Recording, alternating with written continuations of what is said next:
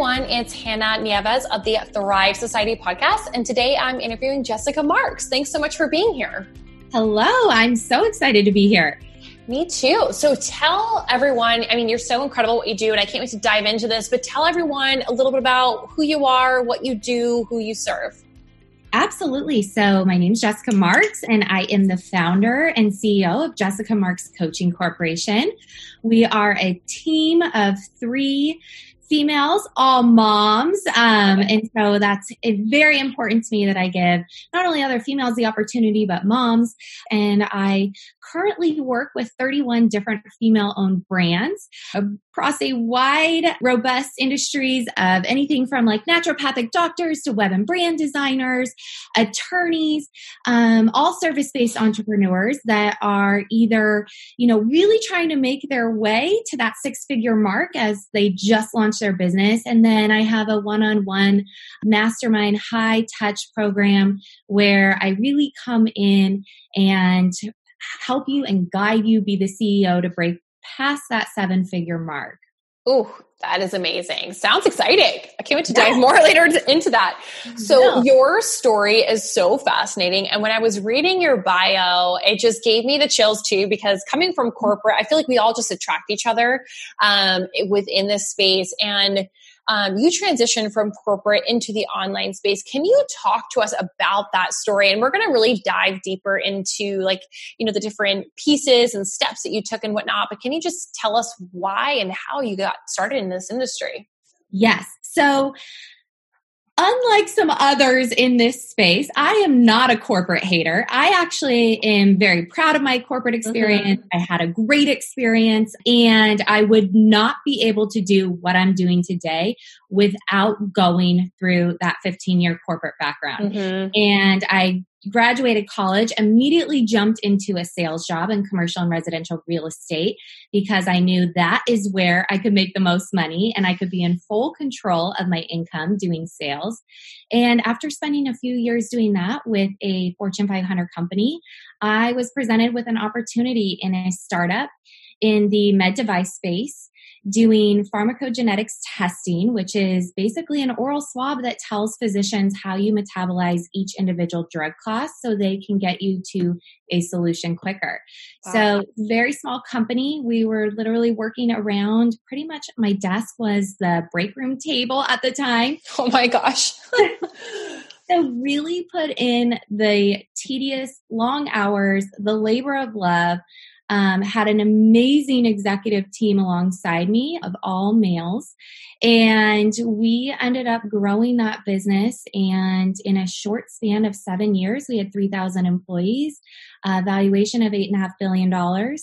And I was overseeing the corporate strategy and our national sales team, which was in all 50 states and Puerto Rico, of about 500 team members. And it was the highs and lows of building a brand like that. And once it sold, I remained on for 2 years. I was the only executives that stayed. The CEO, the president, the COO, all left as part of the deal. And they asked me to stay on. So I continued on and went through a couple different leadership teams, new boards, which was also, whether it was a great experience or not, it was an experience. And as an executive in the company, I had obviously hired executive coaches. And I thought, you know what, one day I'm going to build my own business doing this. And I'm going to teach women not only how to do it, but what it takes in order to do it, because it seemed to come very naturally to the men that I was working with. And there were a lot of times where I had to figure it out the hard way, or I was Googling things. And a lot of it too was building the mindset that goes into actually building a business of that size. So that's how the short story of how I got here. And it's so incredible too that you just said mindset, because I was just talking actually to several other coaches within the space about this. And it's like, once you get past the threshold of 10K months, right? You're at 20, 30, 50, 100K months. it's starting to become less about the strategy and more about the mindset. Mindset is so big, and coming from the corporate world, at least for me too, I was like, I have my mind right. We are good. We just need the strategy. That's all I need. And then coming into this online space, it's actually like quite the opposite in a way, you know? Yes. And breaking a lot of the mindset and the mentality that we have when we're in the race of a corporate environment, or there is that structure that's there, that when you branch out into being your own boss, running your own business, I think a lot of women forget that I'm in charge here. It's my business, my rules, and you set the boundaries. And so that's one of the things that I really work through with my clients, is building a business that works for them. Mm-hmm. Yeah, I love that. And talk to me a little bit about too, because in your role as national sales and corporate strategy, because again, a lot of people listening to this too have either are other past corporate women, maybe they're still in their 9-to-5 roles, they're leaving, they're staying and building their businesses. But what are some of the skills that you have had within your corporate role that have transferred over into building your own business that have made it successful? Can you share some of that? Absolutely. And it's one of the things that where, sometimes I'll get asked, oh, what coaching program did you go through to become a business coach? I'm like, I've got street cred. Okay. I went through the real deal. And as glamorous as it is, and PR, to be able to say, I grew an $8.5 billion business and was a very critical piece in doing it and built out a large portion of that strategy. That's the glamour. But what went on behind the scenes and the amount of, especially in medical with, FDA regulations and patents and lawsuits and DOJ and all the things that go into being in the medical space. I got to tell you, the wins were great, but it is the failures that happened within those 7 years and the downfall experiences that I went through and the budgeting, the money management, the issues that come up when you have a staff of 3,000 people. It is all of that and all of those experiences that have really made me be able to build a coaching business and help women through all the hard times that are going to happen in business. And I know we're going to talk about that later, but it's stressful. And there were a lot of times where we were working, days on days straight.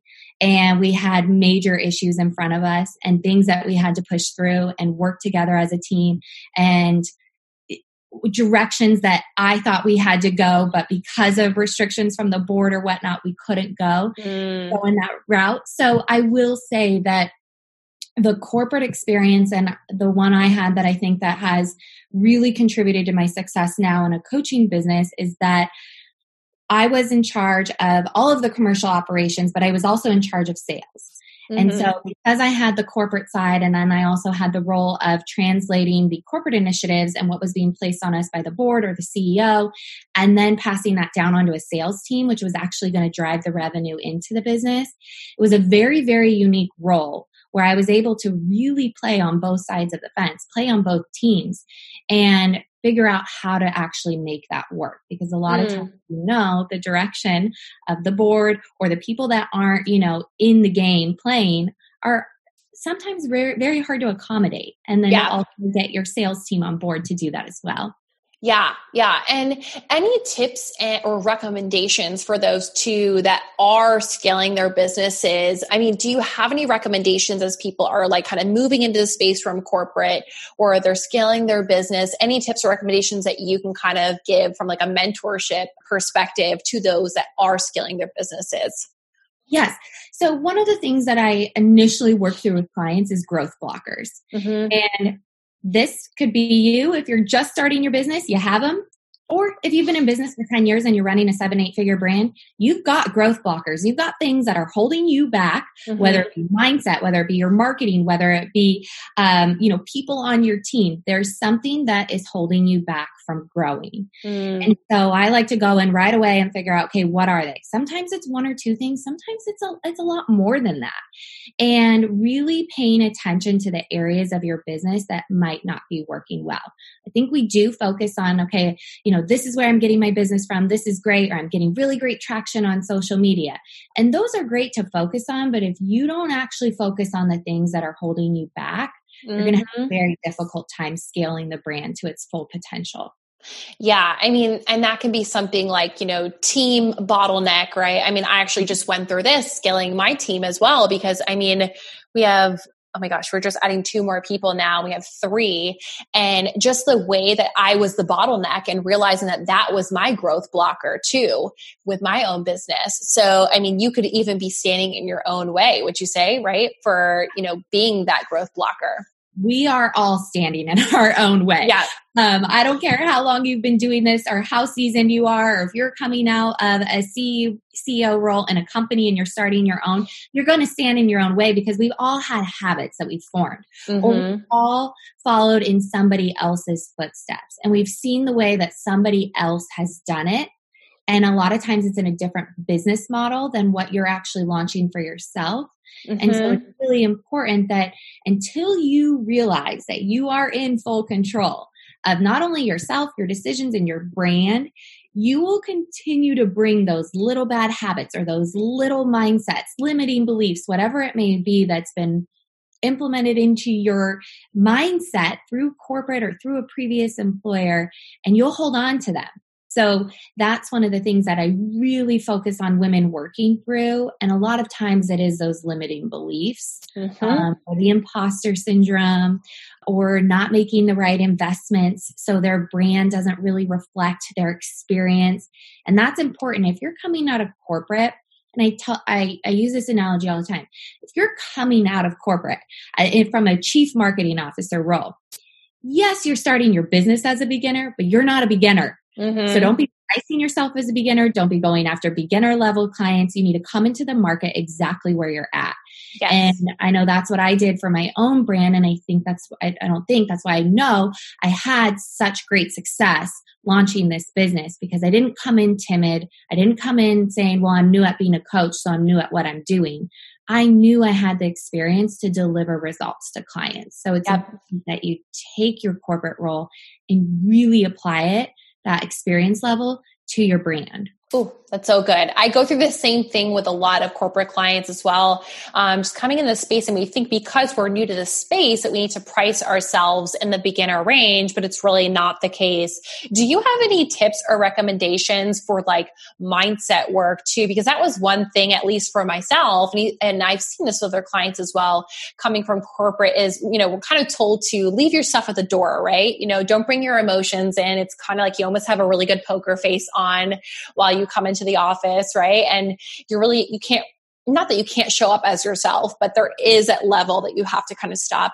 So talk to us, are there any tips or recommendations for mindset work that you give to clients, or you'd recommend to someone who might be going through limiting beliefs or, feelings of imposter syndrome and things like that? So I've actually spoken a couple times on imposter syndrome. And the first time I spoke on it and they reached out to me, I had never even heard of imposter syndrome, didn't know what it was. And then once they explained it, I'm like, okay, so limiting beliefs, that's what we're getting over here. And one of the really great things is when you transfer out of, and we'll use you as an example, you have a marketing and PR background. And when you work for a corporate company, you don't have to go work in the finance department or the sales department, or you're not in the back end doing the operations. That's another department's problem. But when you launch your own business, now you're everybody, and you're the you're everybody's department. And I think one of the mistakes people make is when they when they realize that they don't know how to do something, then those limiting beliefs kick in. And maybe I can't do this, and maybe this isn't for me. But we have a resource in our hands 24/7, and that's your phone. And you can listen to podcasts. You can listen to books on your phone. If you don't know something, so one of the things I find a lot of people don't know about is financials or legal. So if you're starting your business and you have zero financial clue what you should be doing for taxes or legal, you need to learn that. don't just shove it to the side and wait, because that, not knowing those areas of your business will start to bring on those beliefs that you're only really good at this one area. And now you've got this business, and are people doubting you because you don't really know what you're doing, because you don't know how much you're making, you don't know if you're profitable. Well, learn it. And so that would be one of the first shifts that I really challenge my clients. Like, what are the areas of your business that you just have no clue about? If you can't afford to outsource it, and even if you can, I still want you to know it, then you got to learn it. And so really spending that time at the beginning of entrepreneurship, learning all about the business, it'll make you a stronger leader, a stronger CEO. Your brand will scale faster. And then one of the other things I find that women do that men don't is when they launch their businesses, they have this comparison to what everybody else is doing on social media or wherever. And so they start trying to act or be what these other women are. But when you really start showing up authentically as yourself, you'll be amazed at, one, how many more clients you get, two, how much more confident you are because you are being you. You're not trying to be somebody else. And three, how much more people just resonate with you, because we can tell when somebody's on their Instagram stories or we meet them in person and we're like, that is not who they are. And so really getting comfortable with who you actually are and showing up as her in your business. Ooh, I love that. I love that. And it's so true too. I see a lot of the, regurgitative content or just trying to kind of mimic someone else's strategy or things like that. And there's no cookie cutter way of growing a business. Everyone's going to have their own ebbs and flows and ups and downs and challenges and roadblocks and things like that. And just like, it's getting comfortable with being like that is going to happen. I love that. Love that. So I want to shift gears just a little bit and shift gears into my favorite part of the episode, which is why I started Thrive Society to begin with. And every entrepreneur, whether you came from corporate, you didn't come from corporate, has struggles or challenges that have really just impacted your trajectory. So is there something within your life, whether it's personal, professional, that has really impacted the trajectory of your business? And, how did you thrive from it? Yes. So one of the things I haven't mentioned on this podcast, which is a little crazy because normally I talk about it right off the bat. One of the main reasons I left my corporate role, or the final push, because I'd put in my time, I put in my effort, I gave them that extra 2 years. They wanted me to sign for 5 more, but I was finally pregnant with twins. And so the last 4 years, while being an executive and traveling nonstop, I was also going through IVF. And so I went through 6 rounds of IVF and obviously was very unsuccessful, but I finally got pregnant with my twins. And so that to me was like a sign that this is the time. I'm going to transition out. And the coaching business was something where I had put in so many hours, so much time, and I had, quite frankly, I'd made the money. So I was prepared to take 5 years off. And looking back, I'm thinking what was I thinking? That's so not me. That I'm going to take 5 years off. I told everybody I was so proud of myself. I'm going to be a stay-at-home mom. And then I'll pursue this other dream. But this is my dream right now. So 3 months into being a stay-at-home mom, I called my husband, hysterical. I'm like, oh my God, I can't do this anymore. This is not for me. I miss that connection. I miss those higher level conversations. And so I said, I'm doing it. I'm launching this business. The time is now. And everybody looked at me like I was crazy for doing it with newborn twins. They didn't think I was crazy for going back to work because they all knew I would never last. So and this is important because I think a lot of people do this, is they start a business as either a side hustle because they're working corporate, or they're a mom and they have this idea to pursue this dream. So I was getting up at 3 a.m. I was, building this business, then hanging out, trying to do bottles, everything with my kids, and then working during nap time, staying up late every night because I was so passionate about starting this business. And the business started to grow really quickly, but I didn't catch on myself that I can't do it all. I couldn't be the mom to newborn and run this business. And so I was really late to the game for asking for help. And it wasn't until I realized that it was okay for me to hire a nanny, and it was okay for me to get the groceries delivered, and it was okay for me to, kind of accept this help, is when there was a huge shift in the business. Not only in the numbers and the growth, but in me personally, because I was spread so thin.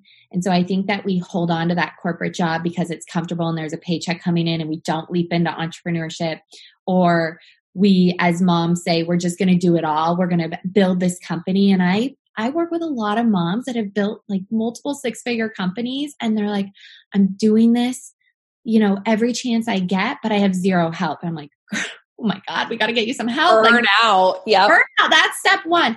And so because I experienced that level of burnout, but I was so used to it in corporate that I just thought, I got this. I can do this. And it's when I realized I can do this my way now that I started bringing on help.